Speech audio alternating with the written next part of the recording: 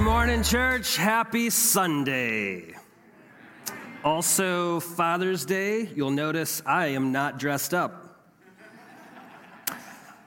Only do that for Mother's Day. Hey, real quick before we get started, you guys are going to hear the best sermon ever preached today. I want you to know that. And you can actually follow along. We have it written down too, at least 2/3 of it. And so if you did not get one of these copies of the Sermon on the Mount and you want one, we're going to be using this in our time together. So if you're in the room and you need a copy of that, would you just throw your hand up and one of our amazing hosts would be glad to get you a copy of that. I'm going to have you guys take some notes today as we listen to the best sermon ever delivered. So if you want that, just throw up a hand and one of our hosts will get that to you. Also want to let you know that we are right in the middle of our summer schedule, and these little cards to give you a reminder are available in the back of the seat in front of you. And for those of you who are joining us online, you can check out our summer schedule at our website, dsbc.church. We've got different opportunities for you to connect on Sundays. Next week, we're having big breakfast, so eggs, pancakes, stuff like that. And we're kicking off every Sunday at 8:30, breakfast outside on the patio and in the lobby. And then we're having an all-church service 9:30, and then just the time to hang out after our 9:30 service. So we're not doing our 11 o'clock gatherings right now. Those will pick back up again on August 1st. So this, for us, is an opportunity to, after a year and a half, roughly, apart from one another, an opportunity for us to gather as an entire church family to sing together, to pray together, to hear from God's word together, and also to eat together, which is a spiritual discipline, as it turns out. So glad you guys are joining us through this summer. Also wanted to mention, you can find more information on the card. On Thursday nights, starting this week, we are having dinner and games in the Student Center. Anyone in here play spades? Seriously, this is a real question. Spades, this card game. You guys heard of this? Yeah, spades. Okay, so if you want to be ruthlessly crushed in spades, come on Thursday. I'm going to beat you so bad that you're going to find another church after the humiliation that you will suffer. Just want you to know that. Also, if we have any people who play Risk or Catan, again, that invitation stands. On Sundays, we're all about hospitality, dinner and game night, soul-crushing loss for you if you play me in any of the games that I happen to enjoy. So would love to see you there, even if you don't like games.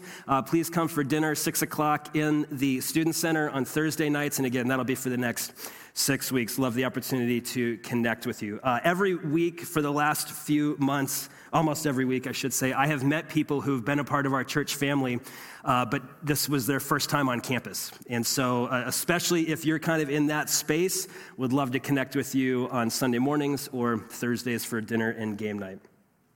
Now, we're continuing in a series called Mind Your Own Business. We're looking at how following Jesus shapes our understanding or view of money. And so my question for you is, whether you're a follower of Jesus or not, according to our understanding of Scripture, asking this question, for those of us that do follow Jesus, the question is, how does following Jesus shape my understanding of material wealth, material resources, money?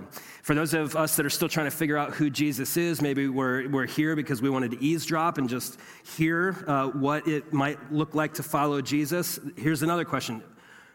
What does Jesus say about material wealth and resources? And so this is the question that we're going to dive into, and we're going to look at the best sermon ever preached. Now, I don't have any audio recording of it, but we do have a transcript of it, at least what many people would argue is a condensed version of a sermon that Jesus gave. You were going to go through about 2/3 of it. We're going to go through Matthew chapter 5 and Matthew chapter 6. This is commonly referred to as the Sermon on the Mount, and you'll never guess why. Spoiler alert, it was a sermon given atop a... You guys are already one step ahead of me. So what we're going to do, I want to give you just a couple things. You should have a sheet that looks like this. Mine's all marked up. I took my notes on it this week. And you've got Matthew chapter 5 and 6 there in its entirety. And we're not going to go into Matthew 7, although there's just a ton of great stuff there. But for the sake of time, we're going to stick to these two chapters. So today, we're going to look at 2/3 of the Sermon on the Mount. And the reason that I wanted you to look along with us is so that you could mark it up and maybe not feel bad bad about marking up in your print Bible. I would encourage you, though, I love placing marks and notations and highlights and things like that because it draws my eye to some of the recurring themes or even some of the things of note. And so I'm going to refer to my notes, and I would encourage you to note or to notice things in this sermon. Jesus gave an amazing sermon here, and it definitely covers a wide variety of things, including, maybe even primarily, when it comes to the ethic of the sermon, how we view things like sex, money, and power. Jesus is going to go hard on the paint and really preach this radical teaching that for many of us, we're going to find uncomfortable. We're going to find ourselves asking, does he really mean what he's saying? And there's going to be a lot of stuff in this sermon that we're going to read and we're going to hear, and it's going to make us uncomfortable. And here's the deal. I think that's a feature, not a bug. I think that this teaching from Jesus is designed to cause us to be introspective, to be contemplative, to be self-examining. And so for the sake of time as well, I'm going to go through, we're going to go through this teaching together, and I'm not going to stop at every moment and try to couch some things or maybe even give context. I want to encourage you just to let the sermon sit with you, to wrestle with it. And I believe that as we allow Jesus' teaching to work on us and his Spirit to use those words to mold us, that there will be a great joy. There's a gift in the process, even though we may go through some discomfort to get there. Many of us are saying, what does he mean? You'll know in just a minute. A couple of quick contextual items, though. Jesus here in this sermon and throughout the Gospels contrasts paints a picture of the cosmos, the reality of the universe that you and I live in, not the way that most Westerns do, especially Western Americans. You see, for many of us, we think about the cosmos like this. There's heaven, and then there's what? Hell. And then somewhere in between is earth. But that is not how the biblical authors understood the cosmos. They understood that there's heaven, and then there's earth. In fact, the phrase heaven and hell are never joined together in the text. It's always heaven and earth. And so one of the things I want to encourage you to notice in Jesus' sermon is how many times he mentions heaven and how many times he mentions earth. And here's the other thing too. When we're talking about heaven and earth, when we're talking about Jesus' understanding, the biblical author's understanding of heaven and earth, they're not just talking in terms of geography. The phrase, go to heaven when you die, is not in your Bible. When Jesus speaks of heaven, he's not only speaking about this concept of a place that God lives, so to speak, he's also talking about a power structure. He's talking about the way that things are in that realm. So think in terms of two different realms. In fact, he'll use the language of kingdom. He'll speak, especially in the Gospel of Matthew, of the kingdom of heaven. In other Gospels, the kingdom of God. And then also in scriptures, you will find the kingdom or kingdoms of this world or the powers of this world. And so constantly juxtaposed in Jesus' mind and teaching are the kingdom or the realm of God's domain, the realm of God's power, the way that God has ordained things inside of his kingdom. So heaven is the kingdom of heaven. It's a power structure. It's a realm. And then there's the kingdoms of this world, which are under God's domain, but have turned their back on God. Have you guys ever heard of Eden? Come now. You guys heard in Eden?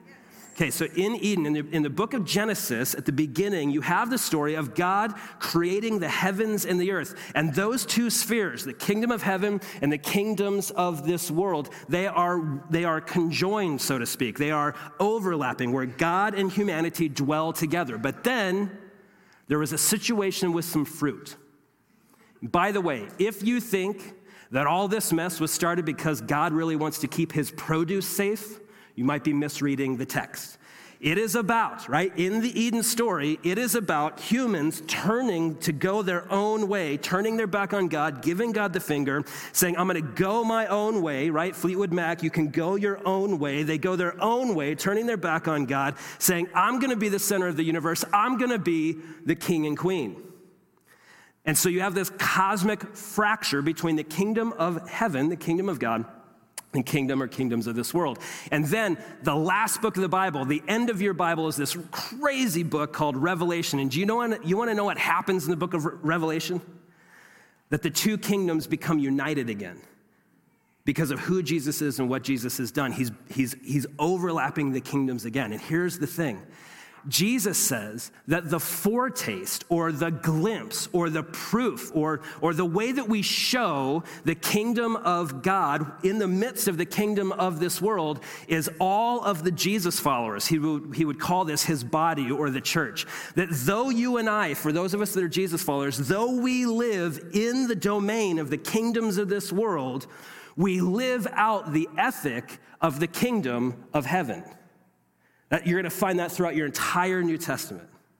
That the call to Jesus followers is to live as ambassadors, not of their localized kingdom, though they are to be good citizens of their localized kingdom of this world, but they are to live according to the power of, the principles of, the values of, and the ethic of the kingdom of heaven. And so many of us are then left asking, what are the ethics, what are the values of, what is the way to live the kingdom of heaven while we are in the domain of the kingdoms of this world? You're never going to guess where we find the most profound articulation of that, the answer to that question. It might be in a sermon that Jesus did. Now, someone in this room may actually know. It is the Sermon on the Mount. That's why we're studying it today. Thank you so much, Susie. Many have argued, and I would agree, that in the Sermon on the Mount, you get the most crystal clear understanding of the Jesus ethic, what it means to live as a citizen of the kingdom of heaven now, while I'm also have dual citizenship with a kingdom of this world. Okay, here's the deal too. This old theologian named Richard Baxter, who was writing, I think, in the 17th century, one of the things he said was, many people have no difficulty choosing between heaven and hell. When given the option, nobody chooses hell, right? Which is why that question doesn't really reveal what's going on inside the heart. You see, where most of us come into tension is when we have to decide between living for heaven and living for what? When given the choice between heaven and earth, many of us find what? Tension or conflict. We don't want to give up the things of this world. And so here Jesus is going to help us, and boy, is it going to make us all just quite uncomfortable. Before we do that, though, you guys heard of Moses? Yeah, Moses was this dude. You mentioned the book of Exodus. He was a leader chosen by God to lead his people out of captivity, out of slavery in Egypt, into what sometimes is referred to as the Promised Land, into freedom, into salvation. Biblical authors will use that language. Now here's the deal with Moses. Now, some of the things about Moses is not only was he a strong leader, but he was also a lawgiver. What are those? There's 10 of them. They were written on stone. Like he comes down the mountain with them. Like we have Charlton Heston did a movie about it. Like what is the things called? The 10 Commandments. Yeah, it's interesting. The word commandment isn't actually used in the scriptures. It's just the 10 words or the 10 phrases. But I don't have a problem calling them commandments. The 10 Commandments are there to instruct God's people on their ethic, how they're supposed to live as God's people in the world. They're surrounded by the kingdoms of this world. How do we live as God's people? And it's interesting that Moses was up on top of a what when he gave the law? What was he on top of? Mountain. It's weird is that kind of weird that Jesus also would do this Sermon on a Mountain? Oh, that's interesting. And it's interesting too, especially in the people that Jesus would have been preaching to, all of them knew the Moses story. There's this other part about the Moses story too. You guys remember, like maybe you remember it, like Pharaoh was like an evil ruler, and because he was afraid of losing power, he had all the, I know that this is horrifying, and it's intended to be horrifying. Because Pharaoh was afraid of losing power, he had all the little boys killed. Is there any other story in the Bible where an evil ruler is afraid of losing power and in so doing justifies to his own self the murdering of innocent boys? You guys ever heard of Christmas? You know, in the Christmas story, there's that part where Herod Right, okay, so that's another parallel. Oh, that's interesting. In fact, Jesus is intentionally postured or represented as the new Moses. In fact, in the sermon that we're about to listen to, I want you to listen and hear if he says anything like this: "You have heard it said, but I say." You have heard it said, maybe by Moses, but I'm going to tell you a deeper truth than what Moses gave. In fact, that might actually be in here. In fact, spoiler alert, it is definitely in there. Oh, this is really cool. This is like, do you guys know when you have a party and you play Bible trivia? Do you guys know that? Today's Father's Day, great opportunity to play Bible trivia. I know you guys love playing Bible trivia. Here's how to score high points on the Bible trivia. Moses was to lead his people into the promised land, but because Moses failed, because at times Moses rebelled against God, he was not permitted to cross over the Jordan River into the promised land. And early on in Jesus' ministry, do you know what Jesus passes through when he's baptized? Do you see that maybe the gospel authors are saying he's the new Moses? In fact, that might even be something you want to take notes on. Jesus here is the new and fuller lawgiver. Oh, man, this is, okay, so many cool things. Moses led the people through Egypt for how many years?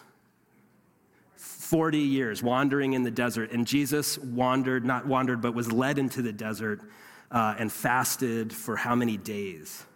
40 days. So personally, I want to argue, and I'm convinced of this, and I want to argue from Scripture that the gospel authors are intentionally showing you that Jesus is the fuller and greater Moses. He's the fuller and greater lawgiver. And Jesus actually is going to riff on this theme when he addresses a question. Jesus, have you come to abolish the law? And he's going to say, no, but I'm picking up the torch and moving it forward into a greater understanding of what it means to live as my people. Okay, let's go. I'm going to read the whole thing. And I want to encourage you to note heaven and earth language. I want to encourage you to note law language or any sort of ethical principle that might help us to shape how we understand what it means to live as a citizen of the kingdom of God. You guys ready? Here we go.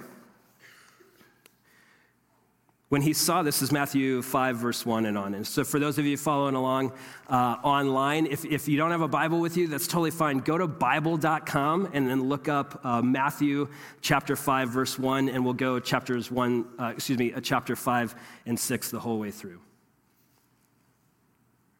When he saw the crowds, he went up and after he sat down, his disciples came to him, and he began to teach them, saying, "Blessed are the poor in spirit, for the kingdom of heaven is theirs." The kingdom of what? Okay, that's interesting. Kingdom of heaven is theirs. Blessed are those who mourn, for they will be comforted. Blessed are the humble, for they will inherit the earth. Blessed are those who hunger and thirst for righteousness, for they will be filled. Blessed are the merciful, for they will be shown mercy. Blessed are the pure in heart, for they will see God. Blessed are the peacemakers, for they will be called sons of God. Blessed are those who are persecuted because of righteousness, for the kingdom of heaven is theirs. You are blessed when they insult you and persecute you and falsely say every kind of evil against you because of me. Be glad and rejoice, because your reward is great in heaven. For that is how they persecuted the prophets who were before you. You are the salt of the earth. But if the salt should lose its taste, how can it be made salty? It's no longer good for anything but to be thrown out and trampled under people's feet. You are the light of the world. A city situated on a hill cannot be hidden. Now, no one lights a lamp and puts it under a basket, but rather on a lampstand, and gives light for all who are in the house.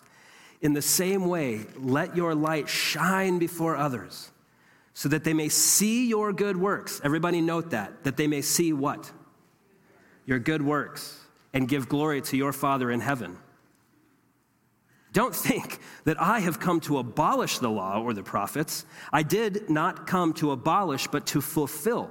For truly I tell you, until heaven and earth pass away. Not the smallest letter or one stroke of a letter will pass away from the law until all things are accomplished. Therefore, whoever breaks one of the least of these commands and teaches others to do the same will be called least in the kingdom of.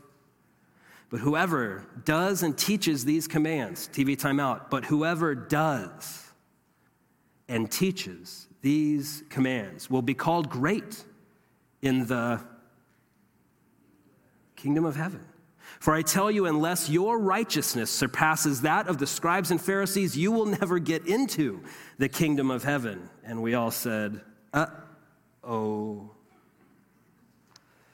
You have heard that it was said to our ancestors, do not murder. But whoever murders will be subject to judgment. I tell you, everyone who is angry with their brother or sister will be subject to judgment. Time out. But I tell you, did you hear what he said? But I tell you what? Everyone who is what? Angry with whom?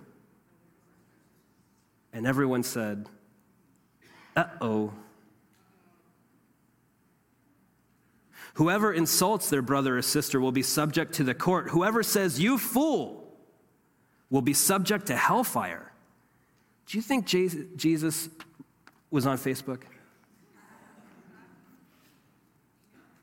So if you are offering your gift on the altar and there you remember that your brother or sister has something against you, leave your gift there in front of the altar. First go and be reconciled with your brother or sister, and then come and offer your gift. Reach a settlement quickly with your adversary while you're on the way with him to the court, or your adversary will hand you over to the judge, and the judge to the officer, and you will be thrown into prison.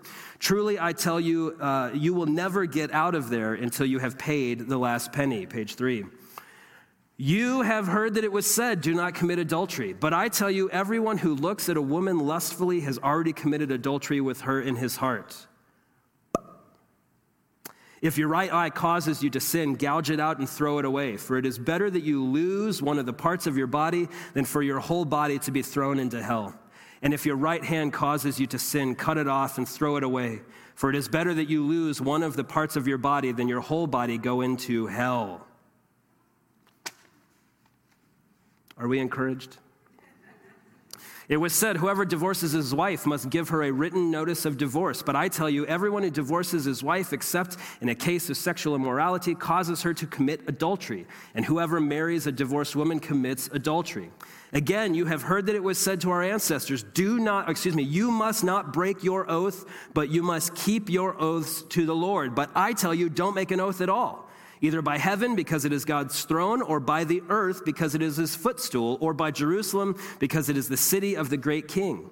Do not swear by your head, because you cannot make a single hair white or black, or grow back again. Lord, help us. But let your yes mean yes, and your no mean no. Anything more than this one is from the evil one. You have heard that it was said, an eye for an eye and a tooth for a tooth, but I tell you, don't resist an evildoer. On the contrary, if anyone slaps you on your right cheek, turn the other to him also. As for the one who wants to sue you and take away your shirt, let him have your coat as well. And if anyone forces you to go 1 mile with them, go 2. TV timeout. This would have been a common thing to have happen to anyone who wasn't a Roman soldier or a Roman citizen. The Roman soldier could come and point a spear at you and say, carry my bags for the next mile. And so it's under duress. Do you catch it? This is not someone saying, hey, can you help me carry this? This is someone being forced to carry something for a mile. And then Jesus says, double down, go 2. Give to the one who asks you and don't turn away from the one who wants to borrow from you. You have heard that it was said, love your neighbor and hate your enemy. But I tell you, love your enemies. Pray for those who persecute you, so that you may be children of your Father in heaven. For he causes his sun the sun to rise on the evil and the good, and sends rain on the righteous and the unrighteous. For if you love those who love you, what reward will you have? Don't even the tax collectors do the same? And if you greet only your brothers and sisters, what are you doing out of the ordinary? Don't even the Gentiles, TV time out. That's a word to refer to anyone who's not Jewish. So another way to translate it would be the nations. Don't even the nations do the same. Be perfect, therefore, as your heavenly Father is perfect. TV time out. Did you guys hear that? Be what? Perfect, like your heavenly Father is perfect. And all God's children said, uh-oh. Matthew 6:1, be careful not to practice your righteousness in front of others to be seen by them. TV timeout. Have you ever heard Jesus say, let your light shine before others? So that what? People would see your good deeds and give glory to God on the day he visits us. But here he says, don't practice your righteousness in front of others to be seen by them. Is Jesus an idiot? Did he not know that this would be maybe a contradiction? Or do you think that Jesus is doing something much deeper here? I think option 2. But I'm not going to tell you what it is. Okay, let's keep going. Be careful not to practice your righteousness in front of others to be seen by them. Otherwise, you will have no reward with your Father in heaven. So whenever you give to the poor, don't sound a trumpet before you. TV timeout. I love that. Could you imagine somebody doing that? Like they go, they're in their neighborhood. They're going to go. They click, Habitat for Humanity, and then they walk out into the street. Everyone, I'm making a donation. Click. So if you are tempted to do that, don't do that. Okay. Verse 3, when you give to the poor, don't let your left hand know what your right hand is doing, so that your giving may be in secret, and your Father who sees in secret will reward you. Whenever you pray, you must not be like the hypocrites, because they love to pray standing in the synagogues and on the street corners to be seen by people. Truly, I tell you, they have their reward. But when you pray, go into your private room, shut the door, and pray to your Father who is in secret. And your Father who sees in secret will reward you. When you pray, don't babble like the Gentiles. Again, that's the nations. Since they imagine they'll be heard for their many words. Real quick time out. What was a common practice at the time in prayer is that you would just pray to a bunch of different gods in hopes that you would be heard. You just name all the gods that you could possibly think of, hoping one of them would pick up the phone. And one of the things that Jesus is talking about here that you're going to see is God always hears you. So this babbling is not just irreverent babbling. This is a hope-filled babbling. Maybe if I could just say the right God's name, then my prayers would be answered. And here Jesus leans in and says, no, this is your Father. He is listening. Don't be like them, because your Father knows the things you need before you ask him. Verse 9, therefore you should pray like this. Stop me if you've heard this one before. Our Father in heaven, your name be honored as holy. Your kingdom come, your will be done on earth as it is in heaven. Give us today our daily bread, and forgive us our debts as we also have forgiven our debtors. And do not bring us into temptation, but deliver us from the evil one. Pause. I want to argue, this is an opinion, not a conviction. I think in the Lord's Prayer, you have a summary of the Sermon on the Mount, which is a condensed summary of the whole biblical ethic. When we pray Lord's Prayer, notice it's right in the middle of the Sermon on the Mount. And the themes in Lord's Prayer are the themes of the Sermon on the Mount. And so when we pray Lord's Prayer, we're not only following the model that Jesus gave to us, but we're also invoking all of the biblical ethic into that one condensed prayer. Verse 14, this is hot fire. For if you forgive others their offenses, your heavenly Father will forgive you as well. But if you don't forgive others, your Father will not forgive your offenses. Whenever you fast, don't be gloomy like the hypocrites, for they disfigure their faces so their fasting is obvious to people. Truly, I tell you, they have their reward. But when you fast, put oil on your head and wash your face, so that your fasting isn't obvious to others, but to your Father who sees in secret. And your Father who sees in secret will reward you. Do not store up for yourselves treasure on earth, where moth and rust destroy and where thieves break in and steal. But store up for yourselves treasure in heaven, where neither moth nor rust destroy and where thieves do not break in and steal. For where your treasure is, there your heart will be also. The eye is the lamp of the body. If your eye is healthy, your whole body will be full of light. But if your eye is bad, your whole body will be full of darkness. So if the light within you is darkness, how deep is that darkness? Does that sound weird to anybody? Yeah, I think what he's talking about here is the capacity to self-analyze around issues of greed. That statement, the eye is the window of the body, right? That if the eye is dim, if the eye can't see it, you're not able to receive it. I think he's talking about how we can't see when we love money too much. The reason I think that is just where it is in the text. It's my opinion. You could totally think something else, and I'd love for you to convince me otherwise. Let's keep going. Verse 24, no one can serve two masters, since either they will hate one and love the other, or they will be devoted to one and despise the other. You cannot serve both God and money. Therefore, I tell you, do not worry about your life, what you will eat or what you will drink, or about your body, what you will wear. Isn't life more than food, and the body more than clothing? Consider the birds of the sky. They don't sow or reap or gather into barns, and yet your heavenly Father feeds them. Everybody take a big, deep breath in. Let it out and receive these words. Aren't you worth more than they?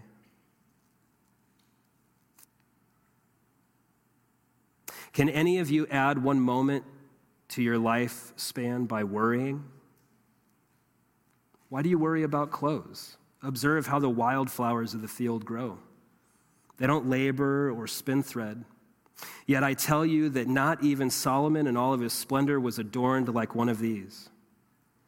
If that is how God clothes the grass of the field, which is here today and thrown into the furnace tomorrow, won't he do much more for you, O you of little faith? And so don't worry, saying, what will we eat, or what will we drink, or what will we wear? For the Gentiles or the nations eagerly seek all of these things, and your heavenly Father knows that you need them. Notice now a second time he is saying, God knows what you need. Do you remember how the scriptures will often juxtapose two power structures? They're oftentimes referred to as the kingdoms of this world, and what was the other one? Kingdom of what? Verse 33. But seek first what? The kingdom of God and his righteousness. Another way to translate that is justice. And all of these things will be provided for you. Therefore, don't worry about tomorrow, because tomorrow will worry about itself. Each day has enough trouble of its own. This is the word of the Lord. Thanks be to God. Just a few notes, and then what we're going to do is take some time, and we're going to receive a gift together as a church family. Here in just a few moments, one of our members, Mary Mwangi, who has a gift of prayer, is going to pray over us. And one of the reasons why we felt like that would be a blessing today of all days is because as we hear this teaching, I know at least for me, I'm torn between feeling conviction and frankly, sometimes fear, or at least some anxiety and discomfort, and then also some peace and a connectedness to the Father, especially when I hear words like, aren't you worth more than the flowers of the field or the birds of the air? And so I want to encourage you, just even as we kind of make a few notes here, that Jesus loves you so much. And he's nearer to you than you are to yourself. And the point of the sermon is not toxic shame or guilt, but it is introspection. Jesus is giving to us in these hard words and in this hard teaching a chance. He's giving to us a gift. And the gift is an opportunity or a chance to look inward and to pray, as the psalmist says, Lord, search me and know me. Too often, texts like this can be used by people in my profession to beat people over the head, and that's certainly not what we're doing. But at the same time, I'm not here to try to soften Jesus' words. I need them to work on me, and I think he wants to use them to work on us. And so we're going to kind of land the plane, just making a few notes and then receiving a gift of a prayer of blessing.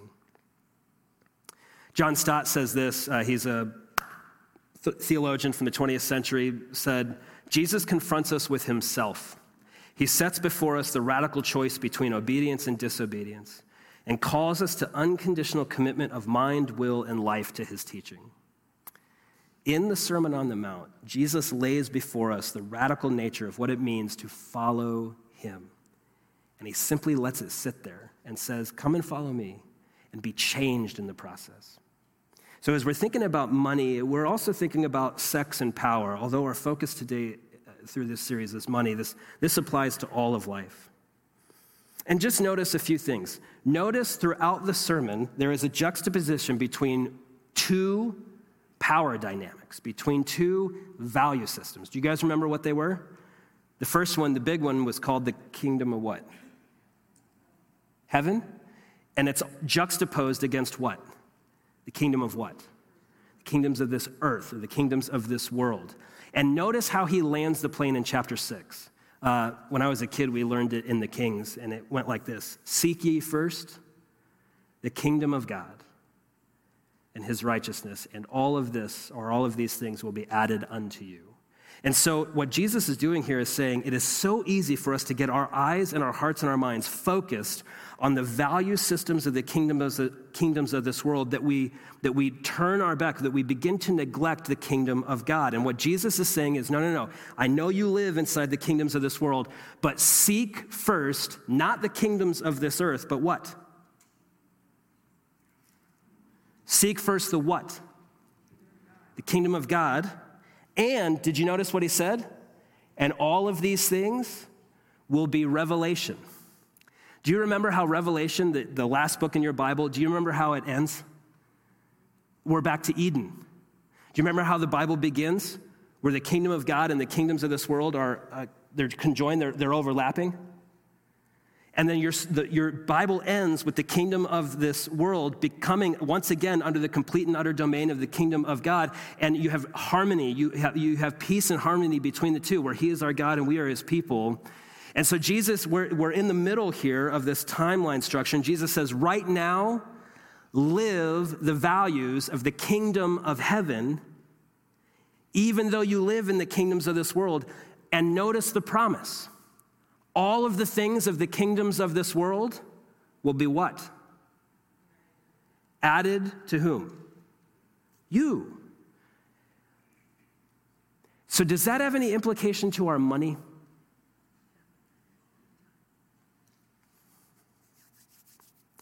How can Jesus be so bold as to say things like, where your treasure is, there your heart will be also? Strive not to add earthly wealth, but rather focus on that which is unperishing, right? The kingdoms of heaven. And in so doing, all that you long for will be given to you. Now, here's the rub. You guys ready for this? The when is left up to God. When will all these things be mine? And we know, at least in the fullness of time, it is when the two spheres conjoin again, when heaven and earth are reunited. But in the meantime, I live as if that promise is true. Let me put it to you again, a little bit differently. When have you guys ever heard this said, blessed are the poor in spirit? You guys ever heard that before? Blessed are those who mourn. Blessed are those who are humble. Blessed are those who hunger and thirst for justice.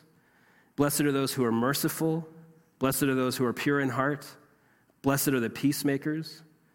Blessed are those who are persecuted because of justice.